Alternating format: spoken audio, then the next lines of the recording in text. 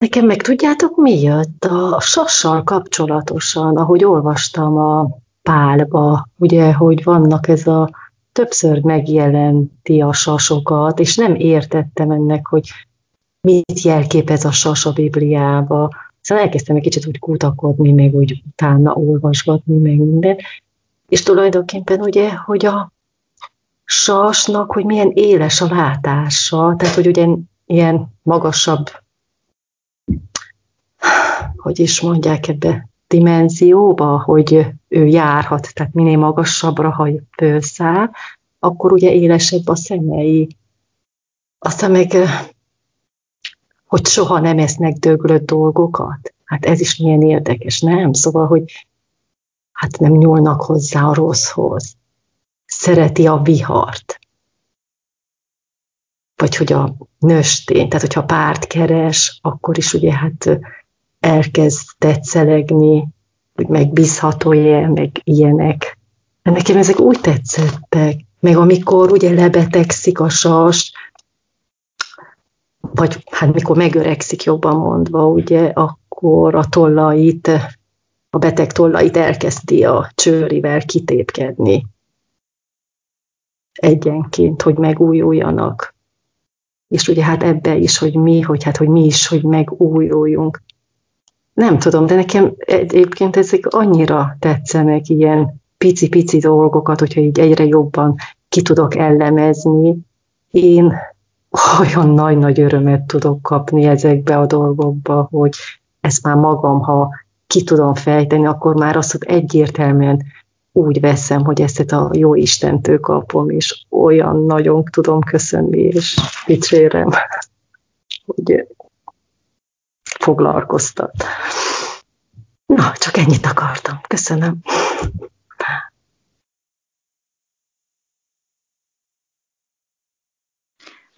Igen, Ildikó, látod, hogy bizonyságok fellegei vesznek körül, tehát erre mondta Jézus, tehát Istennek a kézlenyomata mindenbe, minden teremtményébe és teremtésébe benne van, amit valaha megalkotott.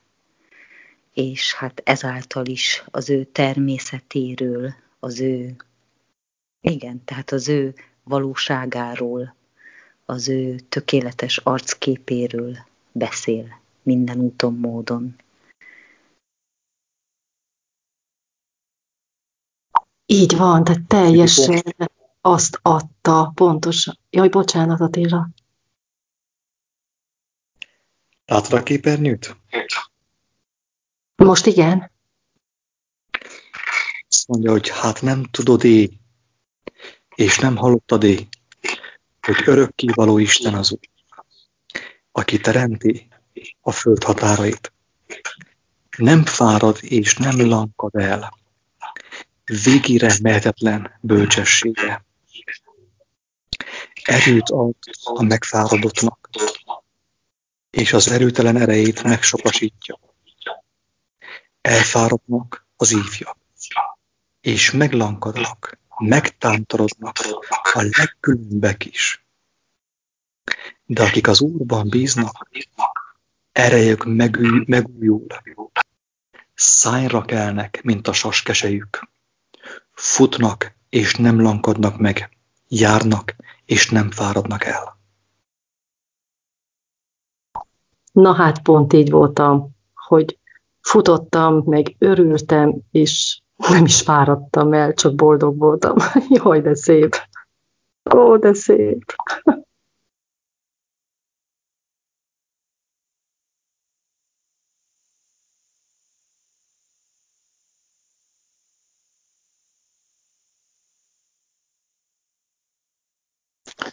És a sasnak a tulajdonság az olyan, hogy célra tör, távol lát, határozott, céltudatos, erőteljes. És magas sziklák tetején pihen meg. Ott van az ő fészke, az ő háza. Igen. És a szikla az és a magason. Igen.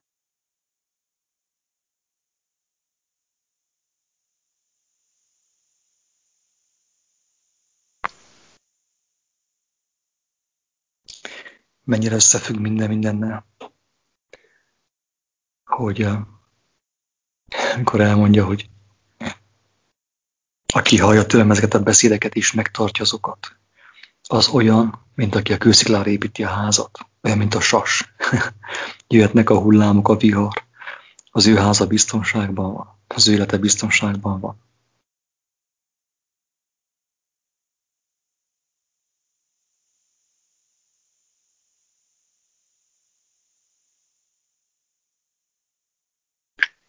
Tényleg, így ahogy Jézus bennünk az Atyát egységre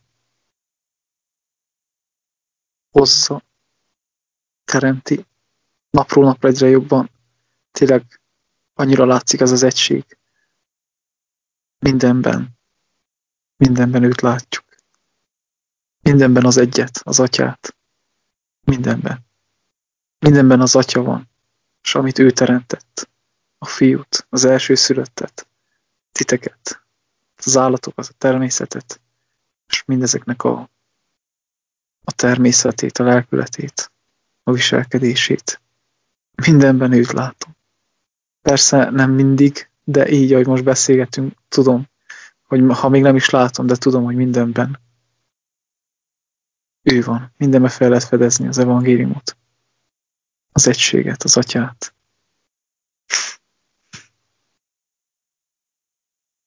Igen, és mindenben a test szerinti gondolkodás az lemásolta.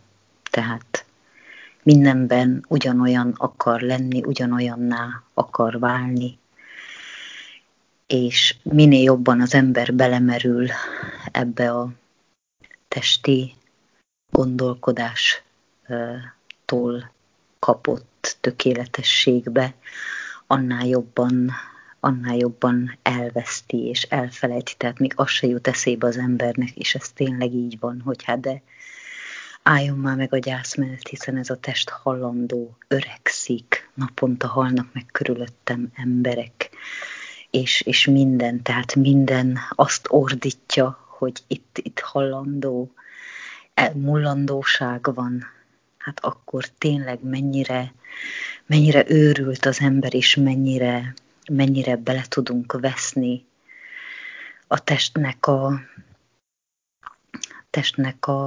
az imádatába, a bálványozásába is. Hát ugye minden, ami hozzá tartozik, de hát igazából ugye Istent akarja lemásolni.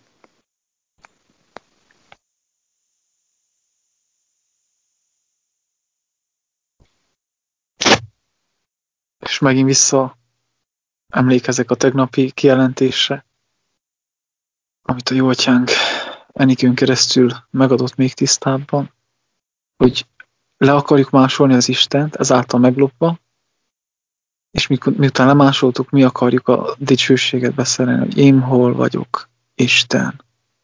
Isten vagyok. Azt a vürkit neki. Csak nem azt mondjuk, hogy Isten vagyok, hanem és én te vagyok.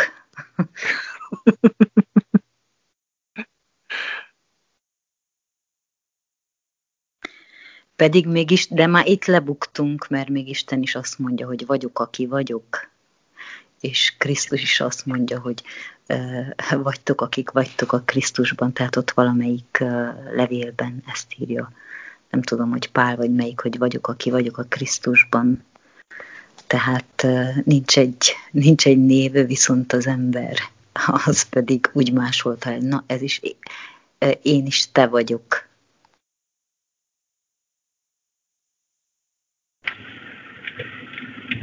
Sziasztok, elnézést, a kocsiban vagyok, remélem, hogy hallani fogtok. De egy dolgot akartam mondani, hogy hát igen, itt komoly szembesülések vannak nekem, és hát úgy gondolom, hogy a rabló, meg a gyilkos, ők legalább saját magukon neveken hívták, szóval hogy magának, szóval a gyilkos az gyilkos volt, nem játszotta az eszét, a rabló az rabló volt. De én azt hittem, hogy láttok, és nem láttam, érted? Szóval ez egy... ez rosszabb helyzetben voltam, mint a gyilkos, vagy a rabló. Hát ez egy... Értitek, hogy mit mondok? Ez egy olyan... Úgy becsaptam magamat, hogy hát el sem tudom mondani, de hát most értitek, és hát de jó Isten, hála az Istennek, hogy nem hagyott ott engem, nem hagyott ebbe, hogy megmutatta nekem kegyelemből, de tényleg, hogy ne éljem így le az életemet úgy, hogy tudod, jaj, hogy én legyek a saját Istenem. Tudod, mert nem így mondjuk ki, de hát tényleg ezt csináltam. És jó akaratból, ugye? Ez így jó akaratba be van csomagolva, és így magyarázzuk meg magunknak, hogy hát azért, tudod? Na, ennyi, szóval, hát, de örvendek, hogy az Úr ezt megmutatta nekem, ezt megmondom nektek, hogy hát hála az Istennek, hogy nem vagyok itt, nem maradok itt, és mint Saul, azt hiszem Attilának mondhattam el, hogy én vagyok a Saul, aki meg akarta venni a léleket, a Holy Spiritet, én akartam megvenni, ott tudod, a kapunál, mennek a kapunájál, ott le akartam dönteni a kaput, hogy kapjam meg az igazságot. De nem az Istenért, hanem saját magamért, hogy én tudjam használni. Jaj, hát ez valami. Jó van, ennyi.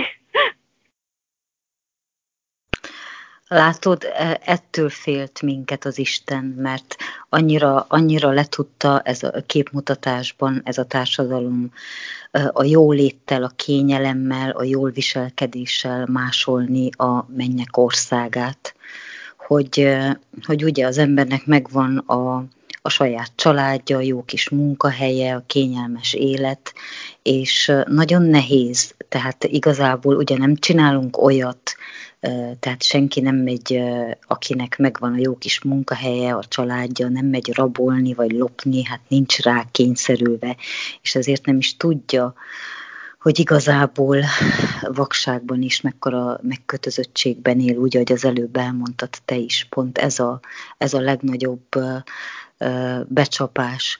Ezért mondta Jézus, hogy a vámszedők és ugye a kurvák, ők hamarabb meglátják az Isten országát, mert ahogy mondtad, tehát ők nem tagadják, hát ez van, ők ezt csinálják, ehhez értenek, és hát nekik ugye, hogy könnyebb Istenhez fordulni, mert hamarabb kiégnek ebből a földi életből, és hamarabb tudnak Istenhez fordulni, viszont sokkal nehezebb azoknak, akiknek megvan hogy mondjam, a jó szándékú, jó akaratú család, a kényelem, a jólét, a jó kis munkahely, és ott már tényleg Isten kegyelmén múlik, tehát ott kemény tragédiákra is szükség van néha, hogy az emberek fel tudjanak ébredni, hogy ez nem az az élet, amibe vannak. Az igazi.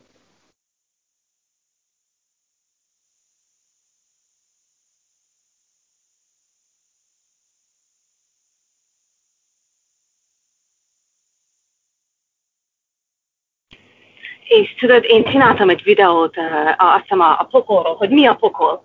Na, és akkor rám jött, hogy hát ezt a videót nem másnak csináltam, ezt magamnak csináltam. A Jóisten használta az én saját számat magamnak tanítani, hogy figyelj, ez a pokol, te vagy a pokolban most, mert én nem vagyok veled, értsd meg, hogy te magadtól csinálod mindazt. Én nem vagyok veled, de nem tőlem kéred a dolgokat, hanem saját magadtól csinálod. Na, ez a pokol, az irony, érted? Az irony, irónia, nem tudom mi ez, hogy na, a saját számat használta, hogy magamat tanítsam. Na, tessék.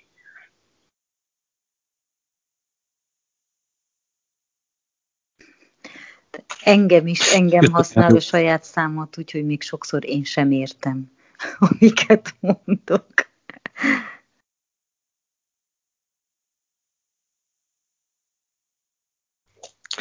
Jött egy jó megértés. Miközben beszéltem Ildikóval, egy másik Ildikóval, budapesti. Az a megértés a következő. Amúgy ebbe hibában nagyon sokan beleestünk Enikő. Tehát Mózes csak egyszer követte el azt, amit elkövett, és amit én elkövettem, csak egyszer. és ezért ő nem látta meg a Kánaán földjét. Miért? Miattad. A mi tanulságunkért, hogy mi abban megértsük a leckét. Mózes csak egyszer lopta meg Istent, mi meg milliószor. És miközben beszélgettem Ildikóval, itt egy nagyon fontos megértés. Hát várja, Isten végtelen. Hát ő végtelen. Hát hogy tudtam én őt meglopni, és őt miért érdekli, hogy meglopom őt? Ha egyszerű, végtelen, és neki nála hatalmas bőség van. Tehát én meg sem tudom lopni őt, mert minden ő, minden benne van, és minden belőle van. Itt nem az a baj, hogy Istentől én elvettem 10 forintot, hanem az a baj, hogy magamat hülyítettem, becsaptam. Az, hogy megloptam Istent, valójában abban az a tragédia, hogy én magamat becsaptam, magamat átvertem, magamat hülyítettem. Az Isten meglopásában ez az igazi bűn. Mert Isten azt mondja, hogy na, Enikő elvett tőlem 10 fillét, hát ott legyen boldog, az ő baja. Így van-e? Neki, most ugye, hogy megszemélyesítsük, hogy tudjunk róla beszélni. Enikő elvitt 10 fillét, vagy mit tudom én, 10 milliárd dollár. Jó van, menjen. Van nekem bőven belőle. De mitől válik ez bűnné? Azáltal, hogy Enikő becsapta magát. Enikő, te mit csinálsz ember? Elrohantál 10 milliárd dollárra. Neked akartam adni mindent, az egész országomat. Enikő, és Isten megfizeti. És meg is fizette. Meg is fizette. A 10 milliárd dollárét, amit elvittél, odaadta Jézust, az ő vérét. Isten megfizeti. Hát tényleg megfizette. És nem azért, mert én őt megloptam, hanem azért, hogy én magamat csapdába loptam, beloptam magamat a csapdába, Enikő, és mindenki. Mint a tékozló fiú pontosan. Tehát, hogy igazából nem Istent loptam meg, nem az a bűn, hogy Istent megloptam, hanem az a bűn, hogy én elzártam magamat Istentől. Azáltal, hogy elrohantam, elszaladtam 10 fillérrel. Tehát nem az, hogy jaj, Isten szegény lett, mert én elvittem tőle 10 fillért, vagy 10 milliárd dollárt. Nem lett ő szegényebb. Ő nem lett szegényebb, hanem én lettem szegényebb, mert én 10 milliárd dollárból akartam felépíteni a mennyországomat, miközben ő odaadja az egész galaxist, az egész univerzumot, nekem adta. És ezért bűn, magamat ítéltem halálra és pokolra, meg a családomat ítéltem halálra és pokolra. Istent nem vertem át, ő nem lett szegényebb az én tolvajlásom miatt. Én lettem szegényebb, és utánam szaladt. Utánam küldte a fiát, és engedte, hogy megöljem a fiát. És engedte, hogy lássam, hogy kifolyik az ártatlannak a vére, hogy én megmeneküljek, hogy én észrevegyem, hogy én nem Istent loptam meg, hanem én magamat kiloptam az ő kegyelméből. Istenem, mekkora ez a szeretet, ez a kegyelem.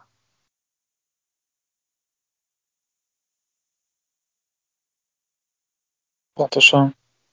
Így, hogy mondod, Attila, így tényleg azt látom, hogy nem az a 10 fillér, vagy az a trilliárd fillér, vagy euró a lényeg, hanem az Jézus. Hogy én azáltal, hogy én akár 10 fillér, vagy akár trilliárdokot akartam én ellopni tőle, én az élet ellen mentem. De nem is az élet ellen, hanem az élettel ellentétes irányba mentem.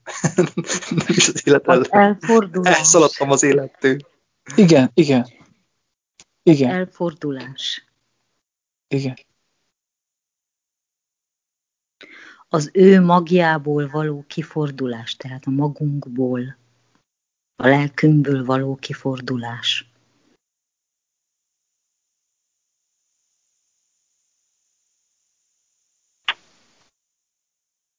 És ezáltal a lelkemet vesztettem el.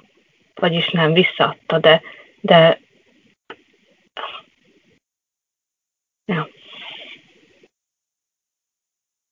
Figyelj meg, Enikő, figyelj meg, hogy mi történt. Elvittük a 10 milliárd dollárt, ugye jelképesen, elloptuk az ő kasszájából, és engedte, hogy elvigyük, sőt, még utánunk küldött 10 trilliárd dollárt a Jézus vére által. Hogy tessék, adom ezt is, csak menekülj meg valahogy. Még ezt is adom, csak menekülj meg valahogy. Vagy Ez szerelem.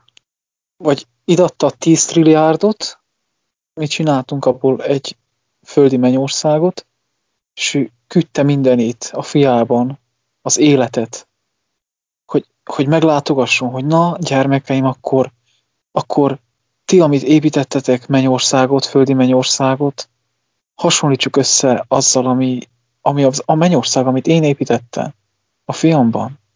És elérkezett a mindenség a fiában, és tükröt mutatott, és nem tudtuk elfogadni. Nem tudtuk beismerni, hogy tényleg ezt nagyon elszúrtuk. Hagyta, hogy egy külön mennyországot építsünk, megmutatta a valóságot, az igazi egyetlen mennyországot is. Megöltük a mennyországot. Úgyhogy amikor a barátod, nem tudom ki, az, aki sokat írogat meg, hatalmas tudás van fejében, egyszerű is feltette ezt a kérdést, hogy nem érti. Hiszen ha egy ember az egész világot darabokra vágná, ő úgyis olyan hatalmas kegyelmes, hogy megbocsáthatná. És hogy ezt nem értette ezt, és így elgondolkoztam. Hát azért, mert az a lelkület, ez a lelkület bekerülne abba a mennyországba, akkor ő ezt csinálná Istennel is. Hogyha őt meg lehetne személyesíteni, akkor Istent is megölnénk. Meg is tettük.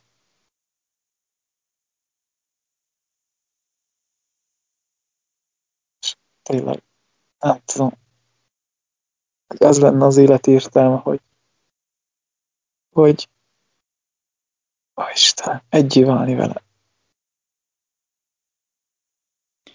Pontosan ezért jött, hogy a lelkületét bemutassa, hogy az övéhez képest mi hová süllyedtünk, és ezt nem bírtuk elviselni, hogy ő hogy tud annak örülni, hogy nem uralkodik senkin, és mégis mindenki szereti őt, amikor mi itt aztán már mindent elkövettünk, egy életünk munkája van benne, hogy valaki igazán szeressen, és ne hazudjon, és mégis az igazság az, hogy sose szeretett bennünket senki, de ez csak egy fél igazság, mert a teljes igazság az, hogy mi nem tudtunk szeretni soha senkit, tehát az a lelkület, amit eredetileg kaptunk tisztán a mi atyánk természetéből,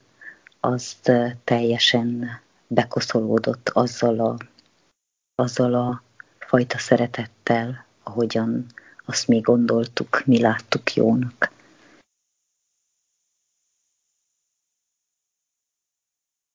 De mekkora csapda ez a jó akarat.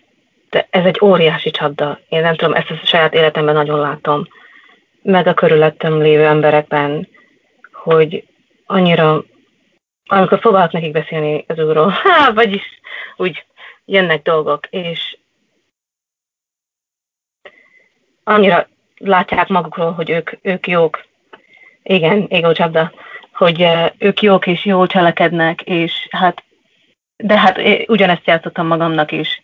De amikor mondjuk mással beszélek, sokkal tisztában látom a problémájukat, ugye? A magamét nem. De szóval látom, hogy Jézus, hát tényleg mennyit azt gondoljuk, hogy milyen jók vagyunk, de semmit nem tudunk, olyan hülyeségeket mondunk, és csinálunk, és cselekszünk, hogy és megmagyarázzuk magunknak, és az egész világnak, hogy milyen jó vagyunk. de jaj, valami akad. De ez egy óriási csapda. Az én saját életemben, hát én szerintem ennél nagyobbat még buktam, még nem buktam az életemben. Én emlékszem, hogy mielőtt Jézust megismertem, tehát én bármit odaadtam volna, hogy valaki őszintén szeressen, vagy megengedje, hogy én őszintén úgy szeressem azzal a jó szándékkal és akarattal, ahogyan én tudtam. Hát most hála Istennek és Jézusnak, tehát őrizzenek meg attól, hogy az én jó akaratom és a jó szándékom szerint szeressek valakit, sőt, attól meg még inkább, hogy emberek szeressenek. Tehát már rendesen iszonyodom attól a jelenségtől, amikor találkozok olyan emberekkel, akikbe hirtelen fellángolásból agyon akarnak szeretni és dicsérni, akár szavakkal, akár cselekedetekkel, mert hát már látom Isten kegyelméből, hogy hát ez az ember most pont úgy, ahogy szeret és dicsér, ez időkérdése, hogy ma hónap ugyanezzel a hirtelen felindulással fog ennek az ellentétét cselekedni, táplálni felém, tehát gyűlölni fog, utálni fog, és én leszek a hibás az egész mindenért.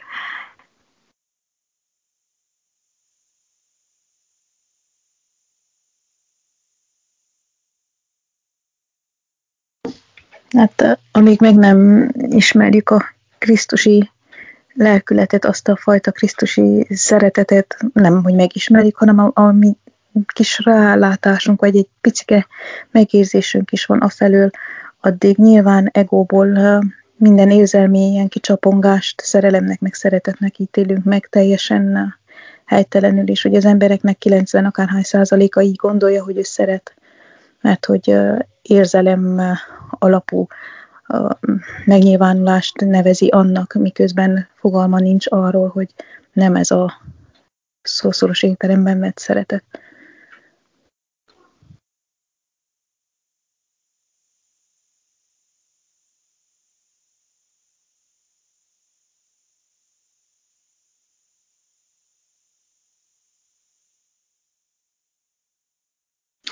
Azt hittem, hogy én is, amíg nem az énekek énekével élni. Ja? Én is azt hittem annak idején, hogy tudok szeretni, és amikor találkoztam az énekek énekével, ahol ugye milyen szépen leírja, hogy a szeretet milyen, akkor döbbentem rá, hogy én fogjam be a számat, és gondolkodjam el erről, hogy miről beszélek én, meg hogy gondolom én. Úgyhogy igen, sokat értékelni való van. Jézus megmutatta szeretetet, hogy hogyan tudjuk szeretni. És az tényleg nem csupán érzelem, de tudom azt meg vagy győződve, hogy az is egy erőteljes érzés is a szeretet, de nem csak az, hanem minden, amit tartalmaz, a hűség, a szelídség, az alázat, és ezt lehetne sorolni. Ezt mind tartalmazza az igaz szeretetet, nem csupán egy ilyen hirtelen föllángolás. Nemrég láttam fényképet Facebookon, ilyen 2 oszlop volt, és írta a bal felén betűkkel, hogy 1 évtized, jobb felül mellette, hogy az 10 év számmal. Alatt írt, hogy 1 évszázad, mellett írt, hogy 100 év. Aztán utána írt, hogy 1 évezred, mellett írt, hogy 1000 év. És utoljára, hogy 2 fiatal nyaldosta egymást, írt alatt, hogy örökre szeretni foglak, mellette írt, hogy 2,5 hónap. Jó, és azt gondolom, hogy az apostolok is ezzel az emberi szeretettel szerethették Jézust, amíg velük volt, és az igazi szeretet majd a lélek által jött ugye a pünköstkor, és akkor tudták őt igazán szeretni, addig csak ilyen emberi módon voltak képesek, és mint embert szerették, és tisztelték. Mert Isten olyan szeretőket keres, akik lélekben és igazságban szeretik. Ez pontosan így van. Lélekben tud kiteljesedni az igaz szeretet. Nem a testben. Testben is ott van persze, megjelenik testben is, de elsősorban lélekben, igazságban. Hallottatok az előbb, amit mondtam, hogy téged ettelek, miközben azt hittem, szerettelek. Na hát ilyen a szeretet, az emberi szeretet. Valaki azt mondja, hogy szeretlek, nekem megtelik a pamperszem abba a helybe. Mondom, hogy jaj, légy szíves, ne szeress. Bízok Istenre, ne szeress.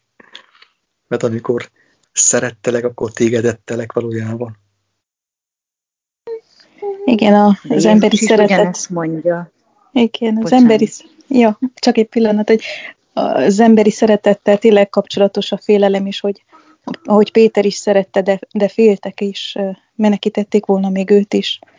Úgyhogy azután meg a lélek általi szeretet, az meg mindent tarolt, ugye? Bocsi, Kinga? Nem, én kérek bocsánatot, de Jézus is ugyanezt mondja, hogy aki engem szeret, az eszi és issza az én testemet, és akkor tudja, hogy amit megcselekszik lélekben és igazságban, azt már nem ő cselekszi, hanem az Isten szeretetét megosztja. Tehát onnantól kezdve én már nem szeretek, hát nem is tudtam, az én szeretetemről kiderült, hogy csak a pokolra juttatott, de amikortól a lélek ugye Krisztusban feltámad, és eszi az ő testét és vérét, ugye azáltal szeret, de tudja, hogy már nem ő szeret, hanem a Krisztus szeretetén osztozik embertársaival. Ugye azzal a lelkülettel, azt a lelkületet felöltözvén magára, amit Levik az előbb felsorolt, hogy türelem, alázat, stb., ami még ehhez hozzájárna, most nem jön.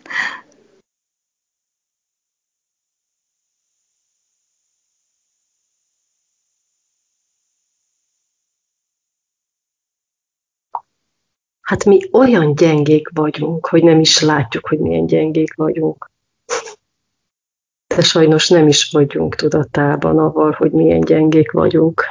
Hát, hihetetlen. Most, amiket mondtok,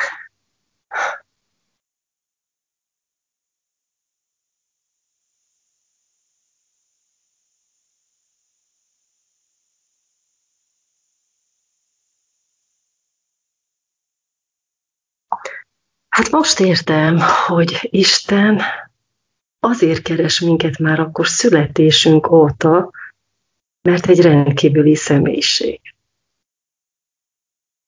És ő nem azzal foglalkozik, hogy milyen hűtlenek vagyunk. De szép. Hát csak beszélgessetek, mert nekem olyan jól jönnek itten a megértések, hogy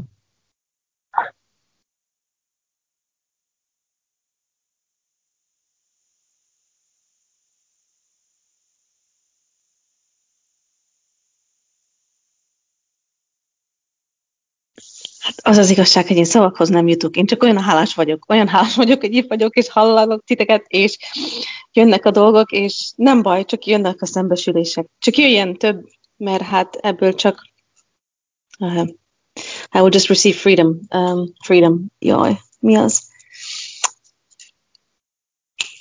Szabadság. Igen, köszönöm, szabadság. Hála jó Istennek. Jaj.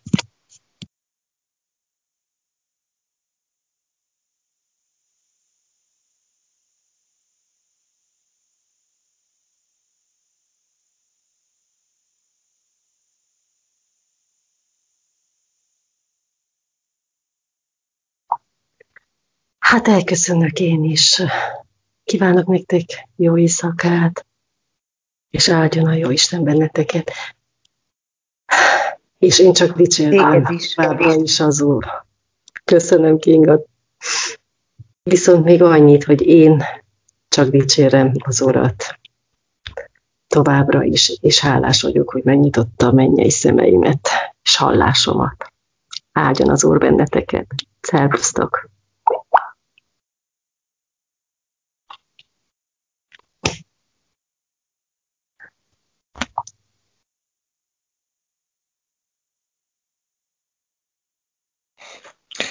Jó éjszakát, Ildikó! Na hát, úgy látszik, hogy kimeríthetetlen a tárház. Úgy a szembesülések tárháza, mint a felismerések tárháza, a kegyelem tárháza, a szeretet tárháza, a megértés, de még a megsértés tárháza is sajnos. Úgyhogy nem semmi.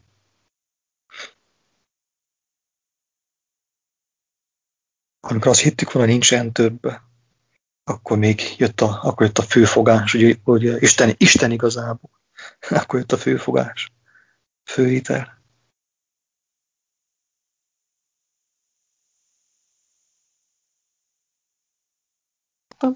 És a desszert még hátra van.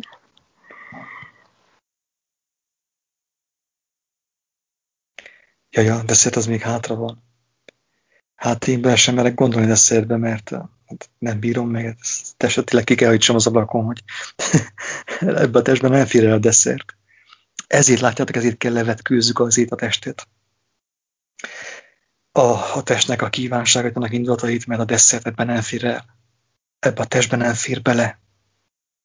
És emlékeztek, hogy a Gavila bácsi, aki meg volt halva 13 órán keresztül, milyen nagynak látta Jézust, meg Istent. Hatalmasnak látta.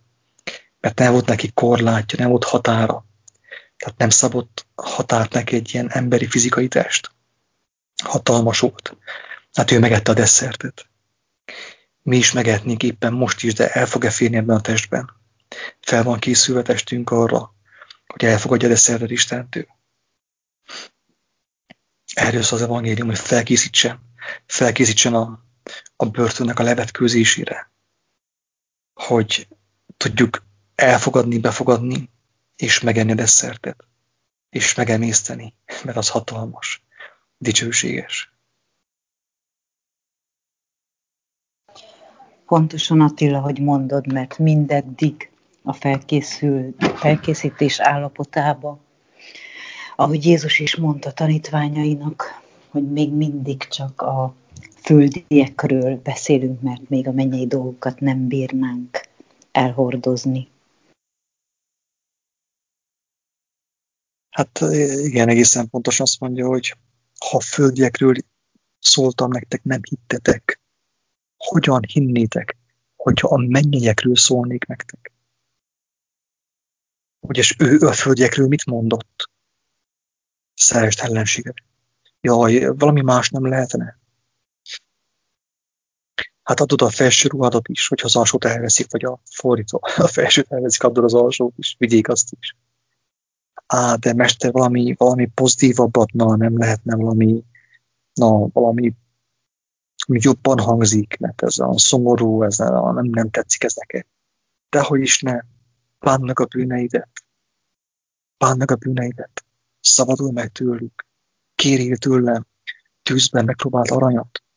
Jaj, mester, valami kézzel foghatóbbat nem lehetne. Ez még mindig olyan megfoghatatlan, olyan filozófikus, meg nem értjük mi ezt, mester. Dehogy is nem. Ha valaki egy mérföld útra kényszerít, menj el vele 2-re. Jaj, mester, megőrítesz, ne bolondozz már velünk. Valami egyszerűbbet, amit mi is megérthetünk, dehogy is nem lehetne. Boldogok a szegények, mert ők öröklik az Isten országát.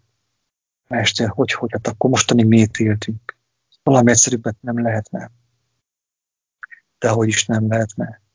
Boldogok a lelki szegények, nincsen tele az agyuk moslékkal, földi tudományokkal, varázslással, pozitív gondolkodással, ekóval, vonzás törvényével, önmegvalósítással, önmegbocsátással.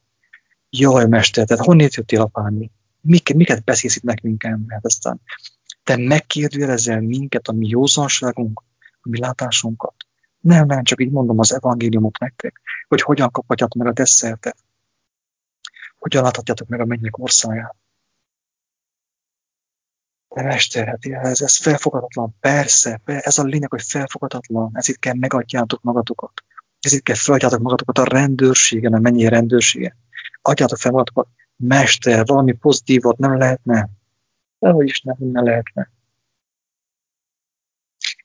Ti sírtok és jajgattok, a világ pedig örül, de a ti könnyeitek örömre fordulnak, a ti sírásatok örömre fordul. Mester, ne szomoríts el minket. Miről beszélsz már megint? Valami jobbat, valami mennyet nem lehetne. Dehogy is nem. Isten nem azt a marhát akar neked adni, nem azt a feleséget, nem azt a férjet, nem azt a kincset, nem azt a birtokot, hanem az egész országát. Ja, mester, ezt nem hiszem el, mert ez a baj, látjátok, hogy nem hisztek el. Ezt akarja nektek adni az Isten, a mindenható Isten. Nem azt az ököt, sem azt az asszony, sem azt a férfi, hanem az egész országát. Mester, hát hogyan hihetnénk neked? Hát úgy, hogy azt mondjátok teljes szívetekből, hogy legyen meg a te akaratod. Mert a miénk az nem vált be. De mester, ezt hogy mondjuk ki? Hát egész életünkben ezért éltünk. Hogy mondhatnánk ezt ki?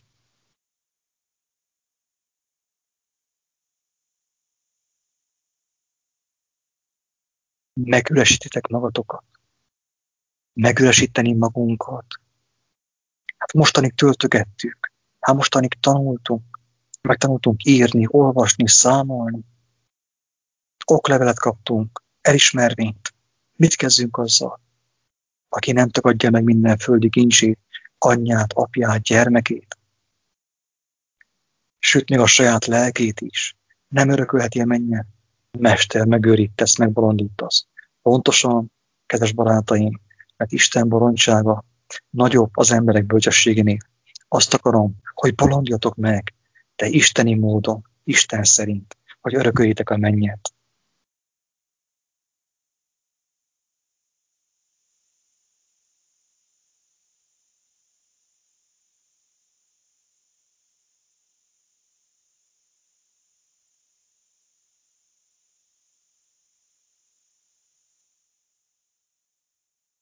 Hát, hogyha van botrány a földön, akkor az evangélium mindenképpen az. A botrányok botránya. Botrány a testnek, a testi gondolkodásnak. Kinek nem botrány? A nyomorultnak, a bénának, a félszegnek, a szegénynek, a gyermeknek, az öregnek, a megtört szívűnek, a leprásnak, és talán a covidosnak is nem botrány. Csak ki mondja el neki? Maszkban mondja el neki a mennyország. Hogy mondja el neki? Nekik nem botrány. Mert covidosok nézték a videókat, amelyeket Isten kegyelméből készítettünk. Egyesek meggyógyultak, mások Isten karjaiba rohantak. Ilyenek történtek, és történnek. Isten kegyelméből. Hatalmas botrány mennyország. És ilyenkor érzi az ember azt, hogy úgy elegem van ebből a testből, hogy megint felkelni, megint megmosni, megint díszíteni, megint felöltöztetni, meg levetkőztetni, még meddig. Még meddig, atyám, még meddig.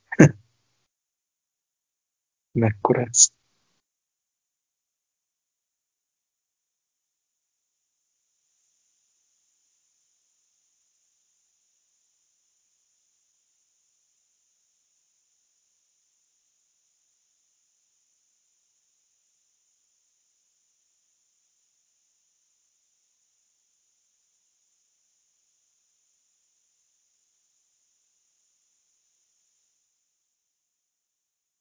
Desszert?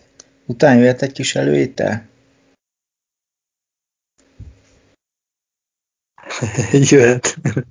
Na, csak már én nem tudtam bekapcsolni a mikrofon, mert ment itt a Bayern meccs is. Gondoltam, nem vagytok rá kíváncsiak. Hogy ki a fene kiabál a meccsen, hogyha nincsen nézőközönség. Na mindegy. Szóval az első kérdés, amit feltettél, hát van egy példa, egyik barátom átjött péntek délelőtt hozzám is. Hát ilyen, én azt hittem, hogy ilyen oltás szkeptikus, meg úgy általában elég szkeptikus forma. Azt mondja, hogy most jön a házi orvostól, beoltatta magát. Hát én azt hittem vicce. Azt mondom, hogy jó, akkor próbálkozzál mással. Nem, tényleg beoltotta magát. Elmesélte, hogy amit én most nem fogok elmesélni, hogy miért. Lényeg az, hogy van ilyen, hogy egyik nap azt mondja, hogy nem, és másnap jön azzal, hogy beoltatta magát. És ami furcsa, nem tudom, hogy nektek van-e ilyen a közeletekben, és hogy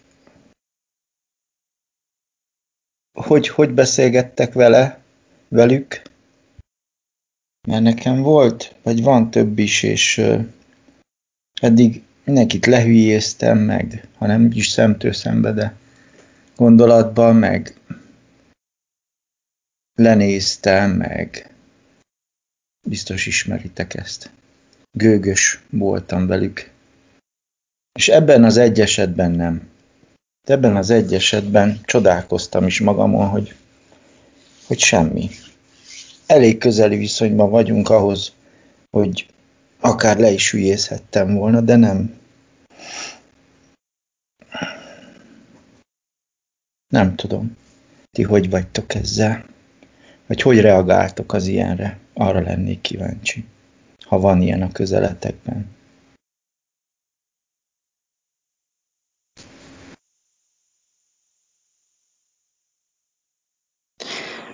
Antalka Attila, figyelj, mi egy olyan városban lakunk, ahol nagyon sok öregebb ember van, és körülöttem csak öregek vannak. Nagyon aranyosak, de szinte már majdnem összesen beoltották magukat jobbra-balra, egyenesen a ház utca másik oldalán, és viccelődtem velük, és mondtam, hogy elnézést, remélem, hogy azért fogtok mi velünk még beszélni, meg velem beszélni, mivel mi nem leszünk meg beoltva, és azért nevettek velem, szóval én nem tudom, én csak viccelődök velük, és hát nagyon remélem, hogy úgy semmi bajuk nem lesz, tehát csak az idő fogja megmondani.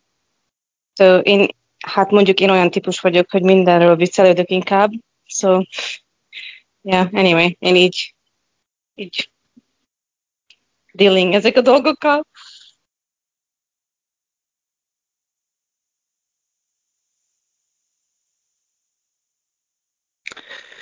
Jött egy gondolat a kérés kapcsán, amúgy nekem is van rokonságban valaki, aki beoltotta magát, nem rossz indulatú ember, viszont a rendelkezésére álló információk szerint neki ez volt. Hát ő a templomban, amit hallott, az alapján, meg a hírek alapján ő ezt csinálta. És hála Istennek nekem sem jött, hogy lenézzen, hanem továbbra is kedvesen beszélgetünk, tehát ő nem azt érzi, hogy most akkor lenézem szerintem, de viszont tudja, hogy mi a látásom az oltásról. Viszont itt megint szeretném, hogyha emlékeznénk arra, amit Istennek a lelke mondott Pál barátunk által. Ezt meg is keresem az írásban, mert nagyon jó szerintem, ezt érdemes szóról szóra felolvasni, hogy Pál apostol kifejti konkrétan, egészen konkrétan, közvetlen keresem, igen. Tehát a 2. Korintusi levél, 10. fejezet, 5. bekezdés. De beteszem a képernyőre is, hogyha kíváncsiak vagytok.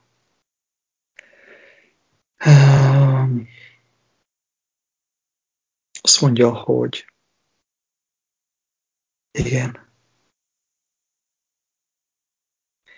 Tehát a 3. bekezdéstől fogom olvasni. Amikor azt mondja Pál apostol, hogy mert noha testben élünk, de nem test szerint vitézkedünk, nem izomból, nem agyból nyomjuk, lélekből. Mert a mi vitézkedésünk fegyverei nem testiek, hanem erősek az Istennek. Erősségek lerontására, hazugságok lerontására, lerontván okoskodásokat és minden magaslatot, amely Isten és Krisztus ismerete ellen emeltetett, és fogjul ejtvén minden gondolatot, hogy engedelmeskedjék a Krisztusnak. Tovább nem olvasom. Ez a lényeg. Tehát, hogy a mi harcunk fegyverei nem testiek, hanem erősek az Istennek, lelkiek, erősségek lerontására, hazugságok lerontására, lerontván okoskodásokat, a híreket és minden magaslatot, amely Isten ismerete ellen emeltetett, a megváltás ellen emeltetett, és fogjul ejtvén minden gondolatot, kihangsúlyozván azt, hogy fogjul ejtvén minden gondolatot. Nagyon kemény ez a rész. Figyelj meg, ebben van a mi ravasságunk. Hogy igen, hogy nem emeljem ki fehérrel. Igen, ez jó lesz. Tehát lerontván okoskodásokat és minden magaslatot, amely az Isten, az igazság ismerete ellen emeltetett, és fogjul ejtvén minden gondolatot, hogy engedelmeskedjék a Krisztusnak. Na most konkrétan ez mit jelent? Ugye a kérdés, Attilának a kérdése, hogy mit mondunk ilyenkor, vagy mit lehet mondani ilyenkor, hogyha már oltásról van szó, és Enikő ugye milyen lazán mondta, hogy hát viccelődök velük kedvesen, hát most mi más csinálja? Most lőjen fejbe őket, vagy mit csinálják, feladották magukat. Az ő dolguk, az ő bajuk. De hogyha kérdik, hogy be vagy-e oltva Covid ellen, mit tudok én mondani? Tehát mi a gondolat? A Covid, az oltás. Fogjul ejtem. Hogy ejtem fogjul? Ahogy Jézus mondta, ravassággal. Ravassággal. Azt mondom, hogy te, Rózsika néni, az igazság az, hogy én ezelőtt 5 éve kaptam meg a Covid elleni oltásomat. Már akkor nekem megadta az én doktorom. Miről beszélsz te, Enikő, Attila? Hát az igazság az, hogy én egy nyomorúságos ember voltam. Tényleg, annyi bajom volt, hogy már azt sem tudtam, hogy hova menjek. Fizikai fájdalmaim, betegségeim, nyomorúságom, az asszonnyal is veszekedtünk, a férjemmel is veszekedtünk, mindenkivel veszekedtünk, a gyermekeimmel is. Még beteg is voltam, és akkor azt mondtam, hogy el kell meg a doktorhoz. És akkor egy ember azt mondta, hogy figyelj meg, egy doktor van, egy igazi doktor van, aki minden betegséget gyógyít. Ez nem más, mint Jézus Krisztus. Azt hittem, hogy viccel. Azt hittem, hogy szívat. Hazamentem, fohászkodtam Istenhez, kezdtem olvasni az evangéliumot, és jöttek a megértések, jött a gyógyulás, jött az oltás, helyre jöttem, gyógyultam különböző nyomorúságomból, el tudtam hagyni, mit tudom én, a kokaint, elmondom azt, ami rám igaz. És tessék, fogjul van ejtve az oltás. Értitek? Vagy értjük-e? Persze, hogy értjük. Mert ugye a lélek szól a lélekhez. Ugyanaz a lélek, aki mondja, mint aki hallgatja. Ugye? De milyen szépen bemutatja nekünk Isten Jézus által, Pál által, általatok, vagy általam, vagy akár teljesen mindenki által. Nem érdekel, mert hogyha én Attila által mutat nekem valamit Isten, vagy Enikő által, vagy Kingák által, nekem épp akkor öröm, mint hogyha nekem személyesen mondaná. Nem érdekel engemet. Hát annyi álmot Annyi álomra kaptam a megfejtést Istentől, emlékeztek, pedig én nem értek hozzá. És álmodtam, a poklos dolog után kaptam még 2 álmot. Nem mondom, ez mind a 2 nonsense. Itt minden nonsense, ezt nem értem. Amit más kap, azt értem, amit én kapok, azt nem értem. És akkor mondom, jó van, nem mondom Levikének kávézás közben. És Levikát cak, pak, úgy mondta a megfejtést. És úgy örültem annak, mint hogyha én kaptam volna. Vagy én kaptam. Annyira örventem, sőt, jobban örventem, hogy általa kaptam, mint ha magam által kaptam volna. Tehát ez a lényeg, hogy Isten fekkel nekünk azt a hatalmas fegyvert, egy olyan fegyver, hogy az atomerőmű elrobbanna itt valahol itt a környéken, oda mennék közé holvilágot szedni. De engemet nem érdekel. Mert az én fegyverem erősebb az atomerőműn és az atombombánál. Az Isten megfizeti, és már megfizette. Ugye? Már megfizette.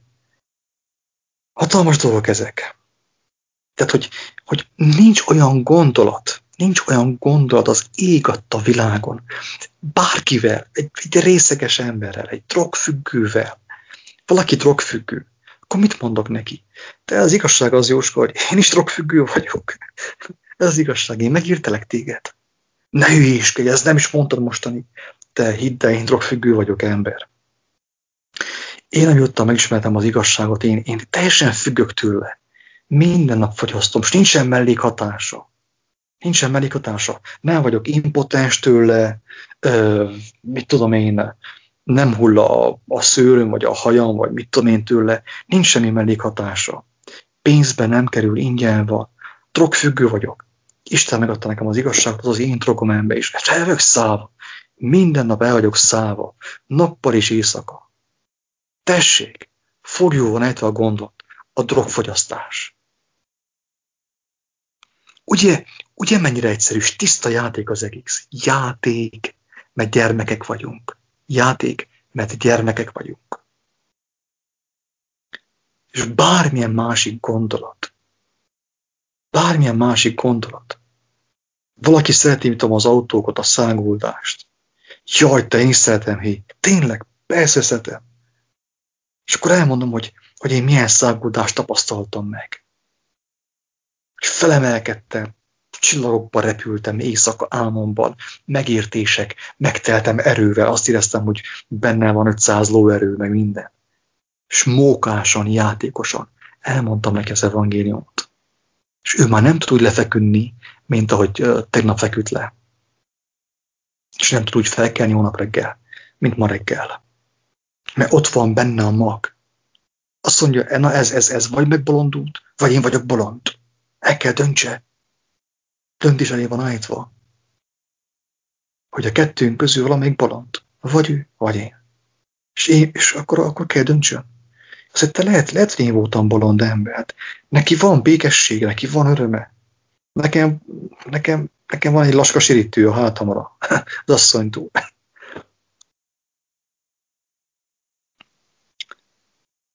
Na hát, tényleg. És a másik az, amit Ildikóval is beszélgettünk most este még a videó előtt, hogy igazából nem is kell gondolkozzunk ezen. Tehát nem is kell gondolkozni. Isten vagy adja, vagy nem adja.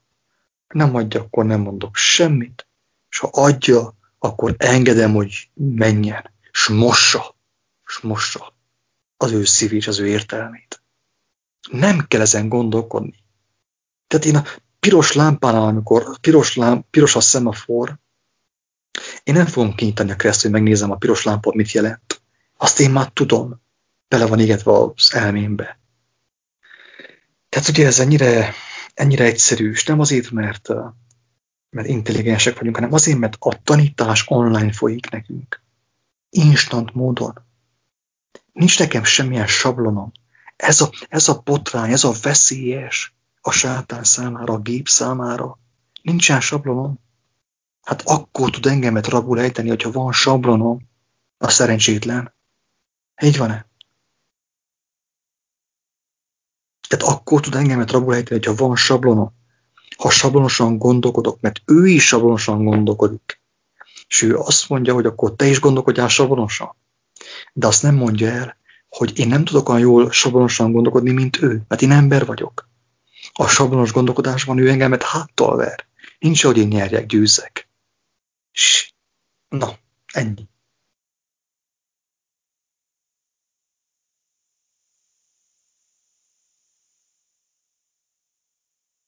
Ez nagyon jó volt, Attila, köszönöm szépen, nekem volt erre most a legnagyobb szükségem. Isten tudja, kinek volt erre szüksége, ez jött is, ez a legszebb az egészben, hogy most tegyük fel, hogyha van valami erőtlenségem nekem, akkor nem kell te engemet kioktassál, vagy fordítva, hanem egyszerűen csak lélek által szólunk, aztán ki mit ismer meg belőle, az már az ütolva, nem? Ha lélek megszól, akkor ugye az milyen csodálatos, mert nem arról van szó, hogy most akkor mit tudom én, megmondjuk egymásra, hogy hogyan kell csinálni.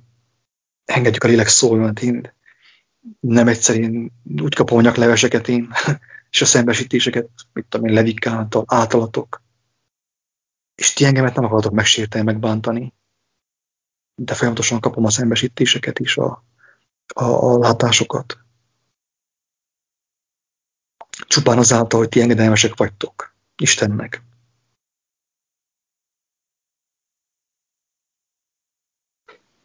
És egyetértek én is ezzel, hogy tényleg a lélek indít is abban a helyzetben, ahol az ember van, és úgy, ahogy tőle kérdik a kérdést, úgy adja is a választ, és ugye most nekünk is ez a Magyarországra költözés a téma itt az itteni barátokkal is. De jó nektek, hogy költöztök haza, meg így, meg úgy, meg így lesz, meg kicsi millió kérdéssel mindenki, hogy meg miért döntöttetek, meg hogy lesz ott, meg munka, meg akármi.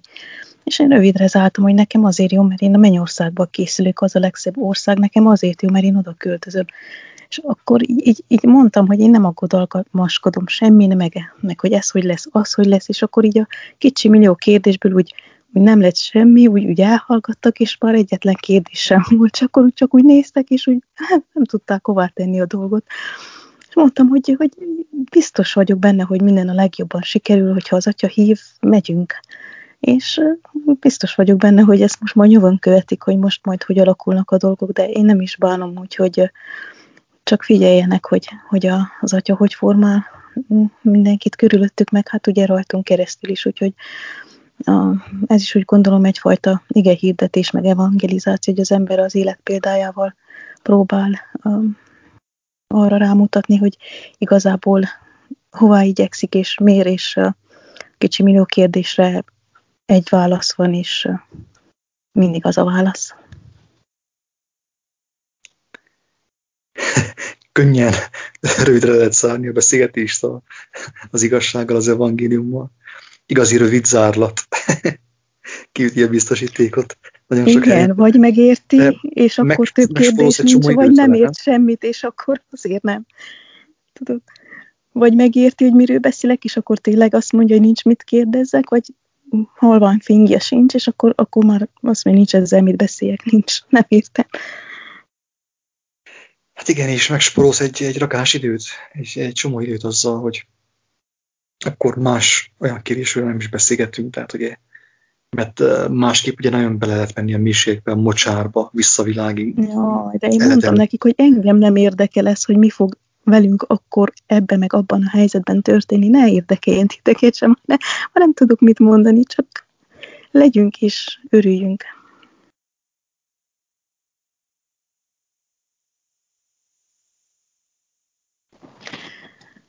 Ez az oltás téma is elég,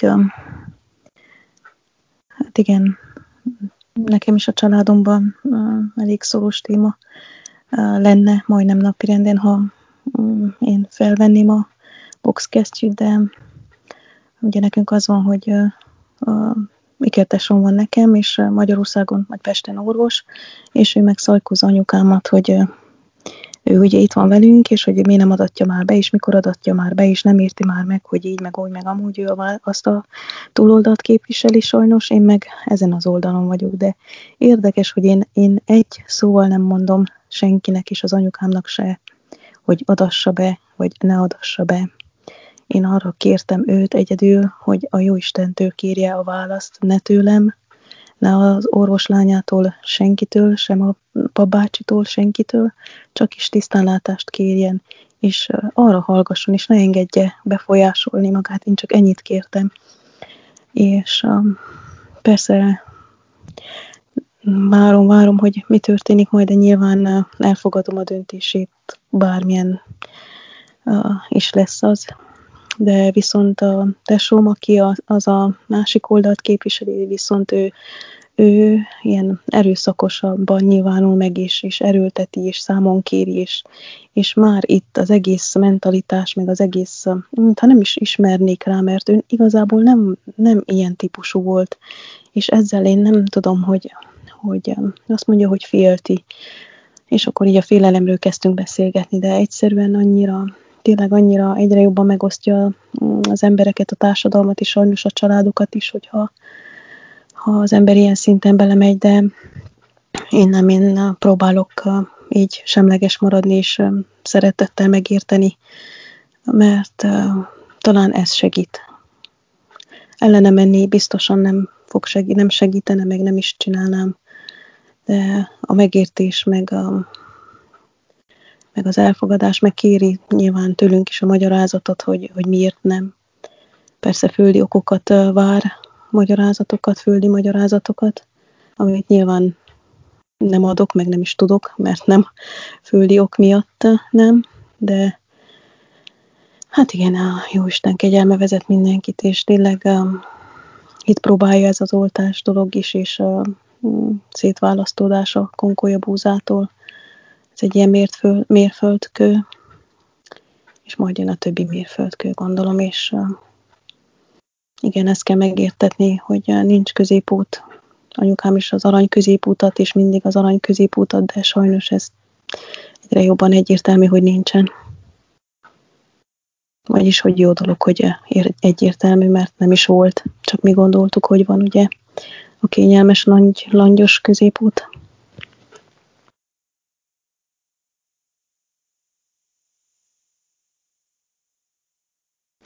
Meg ez a másik, ez a kivárok, több embertől is hallottam, hogy kivárom, lássuk, hogy merre alakulnak a mellékhatások, merre alakulnak a helyzetek, a politikai dolgok és a megszorítások, és hogy a Jóistennek a kegyelme, meg a hosszantűrése, és tényleg, hogy még jobban kivár, a mi kivárásunkat is még kivárja is. Ó, ez felfoghatatlan.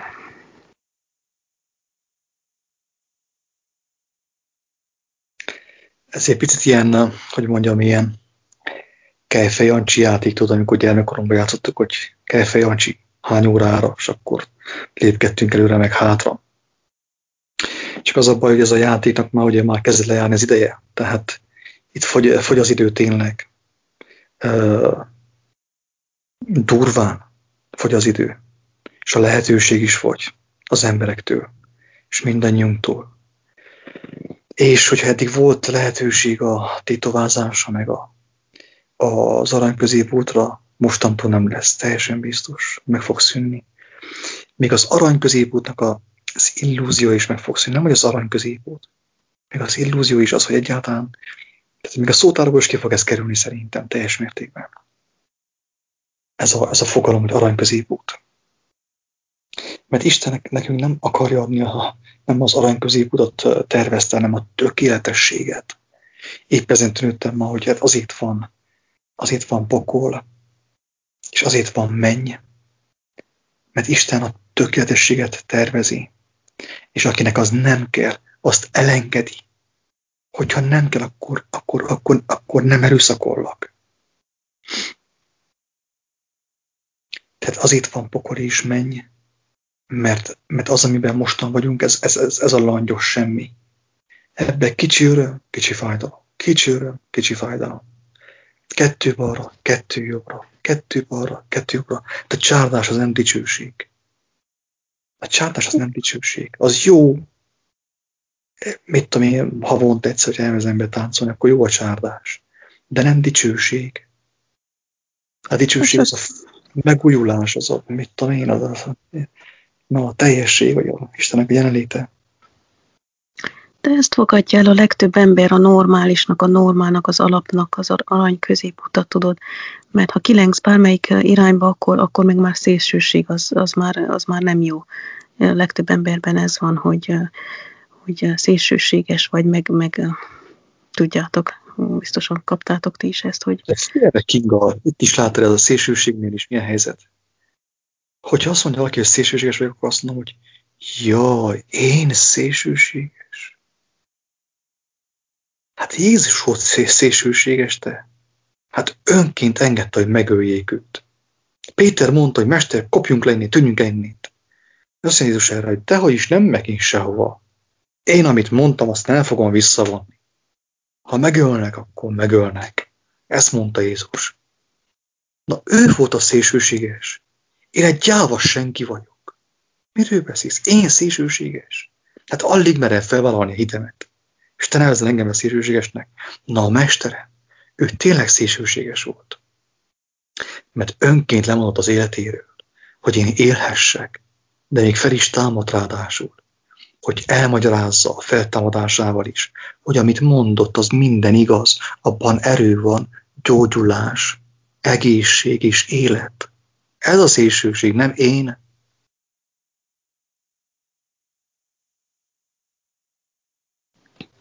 Igen, így van. Így van. Tehát látjátok, hogy a lélek milyen könnyen rabul tudja ejteni a gondolatokat. Szó szerint fogjuk lejtve minden gondolatot, hogy engedelmeskedjen az igazságnak, a Krisztusnak. Ennyire egyszerű. És hogyha az ember cselekszi, akkor épp az a lényeg, hogy nem én cselekszem. Tehát Mózes, ő tudta, hogy nem ő hozta ki az embereket Egyiptomból, ő tudta. Csak mégis az a végén benyomott egy kanyart a sztoriba. Azt mondta, hogy akkor ebből a sziklából fakasztak nektek vizet. Egyetlen nyelvbotlásra elrontott mindent. Maga számára persze. Tehát ez a lényeg, hogy nem kell, meg sem kell feleljünk senkinek. Hát ezt mondja Jézus, hogy ne aggódjatok, hogy mit fogtok mondani a számonkérés idején, ugye a bíróságon, vagy bármilyen konfrontációval, vitában. Ne aggódjatok, hát úgysem ti fogtok beszélni. Ha aggódtok, akkor inkább pofa be. Akkor inkább hallgassatok, ha aggódtok. Mert azt jelenti, hogy ti akartok beszélni. De akkor inkább hallgassatok, ha ti akartok beszélni. Akkor inkább, ha csendben maradtál volna, akkor okosabb maradtál volna. Épp ez a lényeg, hogy az én csendem veszélyesebb. Bárki szavánál. Miért? Azért, mert ha én csendben vagyok, akkor Isten által vagyok csendben. Én hallgatok, én hallgatom, hogy akkor mit mond a mesterem. És ha beszélek, akkor Isten ments. Hát akkor általa fogok szólni. Erre kaptunk elhívást. Mindannyian, nem én. Mindenki, aki valaha hallotta az evangéliumot, hogy fogja be a száját, és engedje, hogy a lélek szóljon, ha akar szólni. És hogyha hallgatni akar, akkor hallgasson. Mert Jézus sem fecsegett Poncius Pilátus előtt. Befogta a száját, és jóformán semmit nem mondott. Miért? Azért, mert a lélek nem beszélt.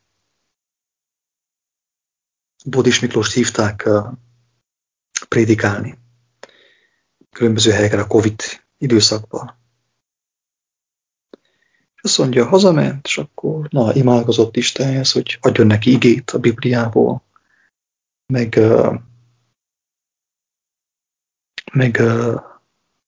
tanítást. Sehol semmi. Semmit nem kapott. Azt egyszer hívják telefonon, hogy Miklós, hát az igazság az, hogy lefújták az evangelizációt, mert Covid miatt. Azt mondja, én már egy hete tudom, hogy nem lesz evangelizáció, mert nem kaptam sem igét, sem kijelentést. Itt kezdődik az engedelmesség. Hello! Szeretem azt az embert tényleg. Nem tudok egyetérteni mindenben vele, mint ahogy velem sem ért egyet mindenki mindenben. De ez nem baj.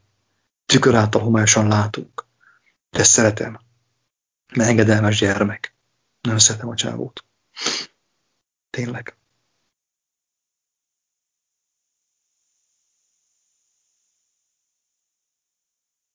Milyen nagy szava, de bele sem lehet gondolni ebbe. Tehát az agytekervényünk leég.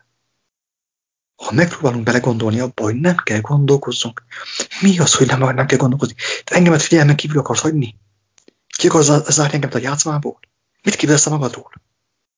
Az agynak a hisztie. Hát igen, én tényleg úgy gondoltam, hogy ha nem bánt, akkor kizárlak a játszmából. Te én gondolkodtál már helyette. Hát picit pihenjél. Mekkora szabadság. Nem kell gondolkodni semmi felől. Csak élni, és jelen lenni, igen.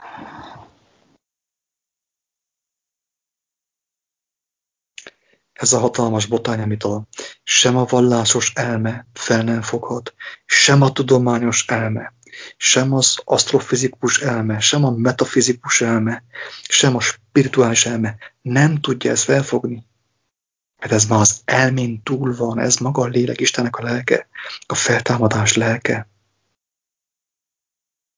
Óriási botrány, Pál által Istennek a lelke, Krisztusnak a lelke, milyen szépen elmondja. Azt mondja, hogy hát amiről mi itten prédikálunk, amiről mi itten beszélünk, ez azt mondja, hogy a görögök számára bolondság, nekik bölcsesség kell, folytában bölcsesség. Arisztotelész, meg nem tudom milyen ész, ugye, valami ész kell nekik egy folytában, görögöknek. Számukra bolondság, a mi tudományunk. És a zsidók számára botrány, megütközés. Mert nekik mindig jel kell. Varázsolni nem tudsz, mutassál valami jelt, mondják a zsidók. Nekik jel kell. Ha azt kaptok ti jelt, nyagatok köré hogy ne felejtitek el. Ugye? És a görög azt mondja nekem bölcsesség kell. Jó van, bölcsesség. És akkor úgy a görög, mint a zsidó lemarad. Az igazi tudományról, amiben nincs gondolkodás, hanem gondtalanság van, gondviselés van, hatalom van, örök élet van. És az a durva, hogy ott van előttünk, mert Isten annyira irgalmas, hogy megmutatja nekünk egyfolytában. Mutatja a gyermekek által, mutatja az Alzheimeres emberek által, az idősek által is néha mutatja, hogy mit jelent szabadnak lenni, gyermekként, önfeledten létezni. Mutatja. De meg akarjuk gyógyítani őket. Meg akarjuk tanítani őket. Elküldjük Oxfordra, tanuljanak. És kész. Megöltük a gyermeket. Ki van nyírva. Egy diplomával fejbe van verve, vége. Mehet a pokolba. Az a gondolat hogy jött, hogy a tudományban mindig megvan, abban minden meg van magyarázva, és mindent meg tudunk magyarázni, ki tudunk magyarázni, magyarázunk, de amikor a lélek, megismerjük, a léleket megismerjük, akkor nekünk felelősséget kell vennünk, és ez szerintem nagyon soknak nehéz felelősséget venni. Igen, mert az itt erőteljes, mi az ő felelősség. Figyelj meg, Enikő, hogy magyar nyelv megint milyen szépen ezt elmondja, hogy felelősség. Felelő. Felelő. Ő felel értem. Hello. Felelő. Gondviselő. Felelő. Gondviselő. De kinek? A gyermeknek, a felnőttek nem. Úgy igazából ki a felelős? Hát a gyermek. Mert ő az, aki a gondját ráveti az Úristenre, bízik benne. Igazán a gyermek a felelős, és nem a felnőtt. A felnőtt nem tud felelős lenni, Hát a felnőtt magában bízik. A szerencsétlen már beteg, és minden baj van. Folyik ki a fülein is a rákos daganat és minden, de még mindig magában bízik. A pozitív gondolkodásban. Ez nem felelős, hanem felelős. Magában bízik teljes mértékben, saját intelligenciájában. És már hullaszagja van. Él, de már hullaszagja van. A gyermek a felelős. Mert ő az, aki tud bízni őben. A gond visel őben. A felel őben. És hogy vagyok én felelős? Úgyhogy rávetem a gondomat. Benne bízok. Ha van válasz, szólok. Ha nincs sem válasz, akkor nem magyarázkodok, ugye? Mert milyen az én, az ego? Az, hogy ő muszáj válaszoljon mindenre. Hát milyen cikő nem tudja ő válaszolni mire? Ő muszáj válaszoljon mindenre. Ő nem tud hallgatni, pedig mekkora arany, mekkora kincs, hogy én tudok hallgatni. Azt tudom mondani, hogy hallod, de nem tudom, nem kaptam én választ erre a kérésre. Most akkor neked blöfföljek egyet? Hogy legyek frankó csávó? Nem fogom ezt megtenni. Sem a te kedvedét, sem más kedvéért. Ha van válasz Istentől, akkor válaszolok. Ha nincs, akkor hallgatok. Ezt mondta József a fáraónak. Amikor kérdezte, hogy meg tudja fejteni az álmát. És azt mondja József, hogy én nem tudom megfejteni az álmodat. De hogyha Isten adja nekem a megfejtést, akkor elmondom neked. És Isten adta a megfejtést. És adta dicsőséget az ő gyermekének, Józsefnek.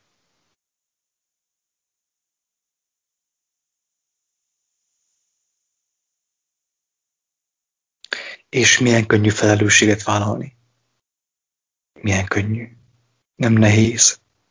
Az emberek azért félnek, hogy nehéz felelősséget vállalni, és akkor inkább hárítanak a polgármesterre, meg a miniszterelnökre. És az becsapja őket, elveszi a pénzüket, az adót, az a szabadságokat, és mindent. Mert ráhárítottak. Én is hárítok. Ez az igazság. Hárítok én is Istenre. Ráhárítok. Az ő kezébe tettem az életemet. És miért könnyű felelősséget vállalni? Felelősséget vállalni. Hát azért, mert azt mondta Jézus, hogy hát az én terhem könnyű. Az én igám gyönyörűséges. Kinek kell? Jöjjön és vegye ingyen tőlem. Ajándékba adom. Könnyű a felelősség. Nehéz a felelősség? Hát hogy lenne nehéz? Hát ha ő felel, a mindenható Isten felel. A gyermekért. Hát akkor miért lenne nehéz a felelősség? Tényleg.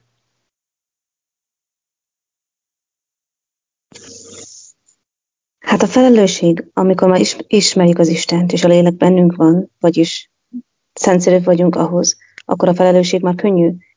De én úgy azokra az emberekről gondoltam, akik tudományban vannak megragadva. Van egy lépés, amit nekik tenniük kell, és én inkább arról a felelősségről beszélek, mert ott van egy perc, amikor nekik föl kell venni azt, amit őt választottak az életükre. És ott egy szembesülés van a felelősséggel, amikor fölveszed, jönnek a szembesülések. És én csak úgy arról beszéltem, hogy az initial felelősség, azt föl kell vennünk. És hát igen, az nem könnyű, én szerintem. Lehet, hogy rosszul látom, de én így gondolom. Persze a döntés az nehéz, mert azt gondolja az emberek, több ember azt gondolja, hogy a semmiért hagyja el a valamit. Azt a hatalmas kincset, azt a hatalmas valamit, amit ő összegyűjtögetett. Így gondolja az ember először. Mert általában ugye nagy a befektetés. Tehát, mit tudom én most, ugye van egy barátunk, akitől kérdezték, hogy hány osztálya van. És mondta, hogy 26. Na tessék. Azért nem könnyű azt mondani annak a 26 osztálynak, 26 évnek, iskolai évnek, hogy kárnak és szemétnek ítélem. Az nem könnyű. Ha az embernek csak 2 van, akkor azt mondja, hogy hát el tudom engedni. De 26 évnek a befektetését elengedni, Ezért tisztelem az ilyen embereket, akik tényleg így belementek a tudományba, a sok iskolába, a sok oklevélbe, a sok elismervénybe, hogy nekik tényleg volt, amit elengedni. Bőségesen. 26 éviskola, azt a hé. Az nem semmi. Az nem semmi hé. És ezért nehéz a váltás. Igen, a családomban is ez van, a tesóm is, hogy mondtam, orvos, és ott a covidosoknál dolgozik, és a kezei között halnak meg úgymond naponta, és hogy na, innen visszafordítani, vagy eltéríteni őt, ez Isten kegyelme nélkül, meg hát egyszerűen ez lehetetlen küldetés, én úgy gondolom. Mert megmagyarázni neki, hogy igazából mitől betegedtek meg, amikor neki bármilyen érvet fölhozok, ő megmagyaráz a laborlelettől kezdve mindennel, hogy már pedig a Covid, és neki nem mondja, mert ő ott van a tövében, és nem egy és nem kettő, és nem egyszerűen, és hát ugye a félelem, ezzel tudom esetleg ráébreszteni, hogy a félelem ugye, hogy fél ő is. Egyszerűen nem tudom, vagy ez is a Jóisten kegyelme, hogy még sűrűbben, még durvább helyzetekbe viszi bele addig, amíg nem szembesül, vagy biztosan a Jóisten munkája ez is. És ugye az útjai kifürkészhetetlenek, de csak imádkozni tudok ezért az ügyért is, hogy vége jó legyen.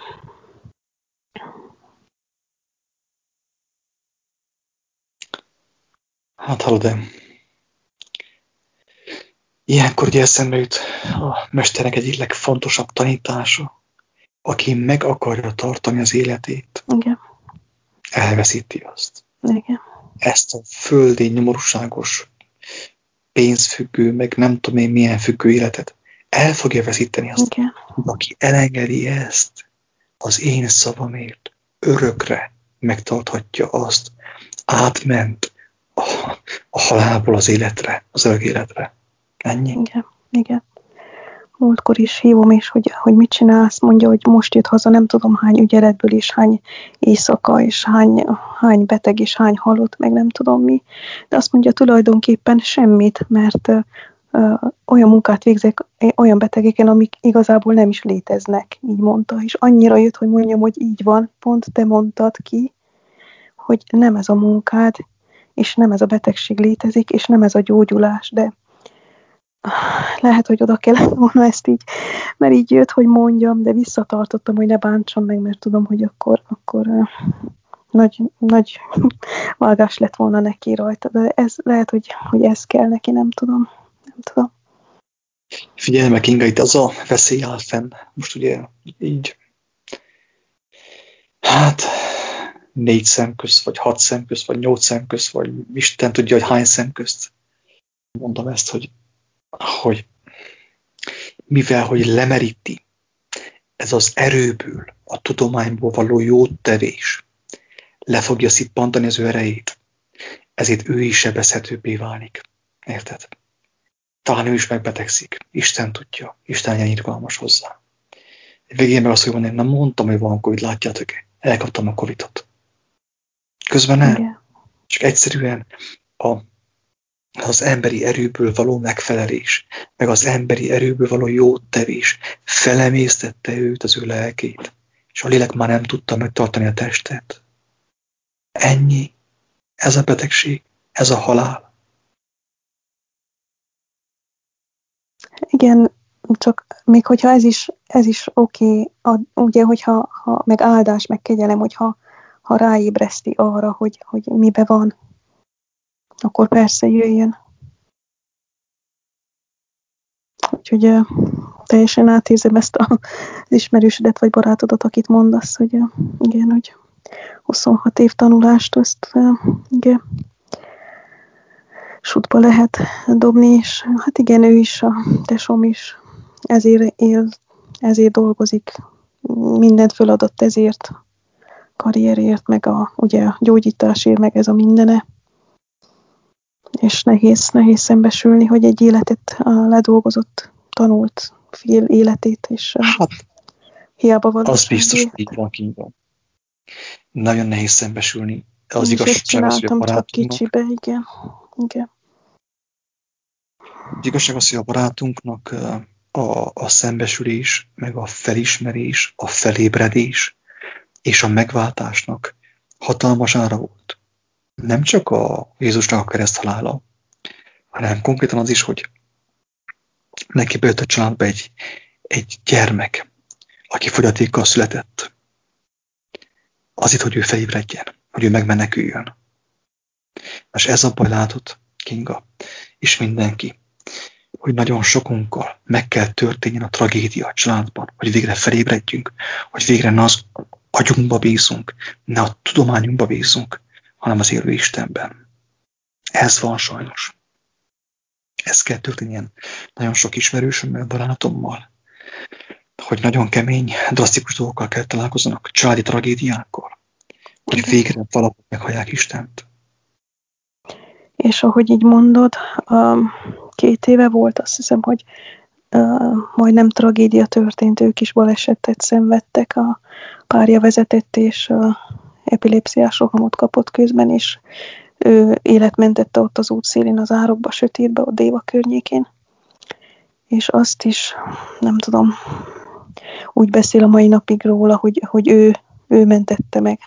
És annyira, meg hogy a Jóisten velünk volt, ezt így oda teszi, de nem tudom, hogy ezt ő magából így elrendezte, hogy nem ő volt, és nem az ő rátermettsége és szakképzettsége volt a döntő, de ez is egy jel, és valahogy nem veszi, hogy rossz úton van, és botorkál, és balesetezik, és jaj, nem egyszerű ezt így látni, és hát igen, tehetetlenségemben én is csak imádkozni tudok, ugye, értő. És te hűséges, hatalmas, az biztos, hogy nem engedte el. És biztos, hogy megtalálja a módját. Meg a témád is nagyon fontos. És lehet, hogy lesznek olyan szituációk, meg alkalmak, ahol tényleg az Úristen nyilvánvalóvá teszi számára is, hogy figyelj csak meg, valahányszor azt gondolod, hogy ügyes vagy, és megmenekültél, vagy jó voltál, és megmenekültél, azt mindén csináltam, hogy élhess. Igen.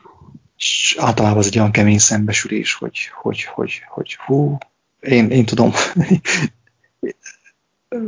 amikor ez velem megtörtént, akkor én meg akartam halni. Szégyenemben, hogy én mit hittem magamról, miközben Isten engemet lopva segített, hogy megmaradjak, hogy élhessek. Igen. És mekkora kegyelem ez is, hogy látom, hogy ugyan így voltam én is hasonló, nyilván kicsibe vagy másba, de ugyanígy a szakmát nyomtam, és a segítség is, a nem tudom mi, és ez is mekkora kegyelem, hogy látom, hogy miből vett ki engem is hasonló helyzetből. És hát igen, nála semmi nem lehetetlen, úgyhogy persze, remény az mindig van. És a reménynek gyümölcse is van, Kinga, nem csak remény. Van gyümölcse is Istenben, a mindenható Istenben. Az a lényeg. Úgyhogy ez a legszebb, hogy semmit nem kell csináljunk. Nem? És ha csináltunk is valamit, észre sem vesszük. Mert a kéz végezte el azt. A kéz minden a szívünkben, a mi ereinkben. Ennyi. Jaj, csak szurkolok, mint egy kis idióta, pedig hát a Jóistennek nem kell szurkolni, de jaj, Istenem. Jobb ez, mint egy foci VB, mi? Igen.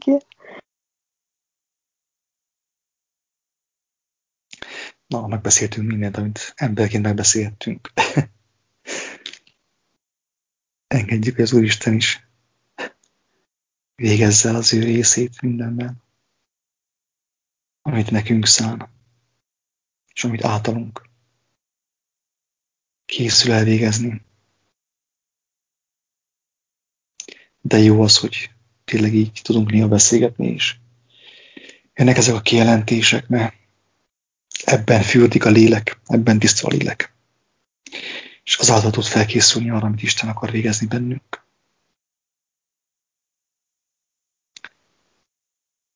Na, hát köszönöm szépen én részemről a Jóistennek a mennyi eredet és a társaságot. Mi is köszönjük szépen. Áldott éjszakát mindenkinek. Köszönjük szépen. Neked meg Én is áldott köszönöm napot, szépen. Enikő. Ó, köszönöm szépen. Nektek is jó estét. Isten áldjon. Sziasztok. Isten áldjon. Jó éjszakát, Isten áldjon.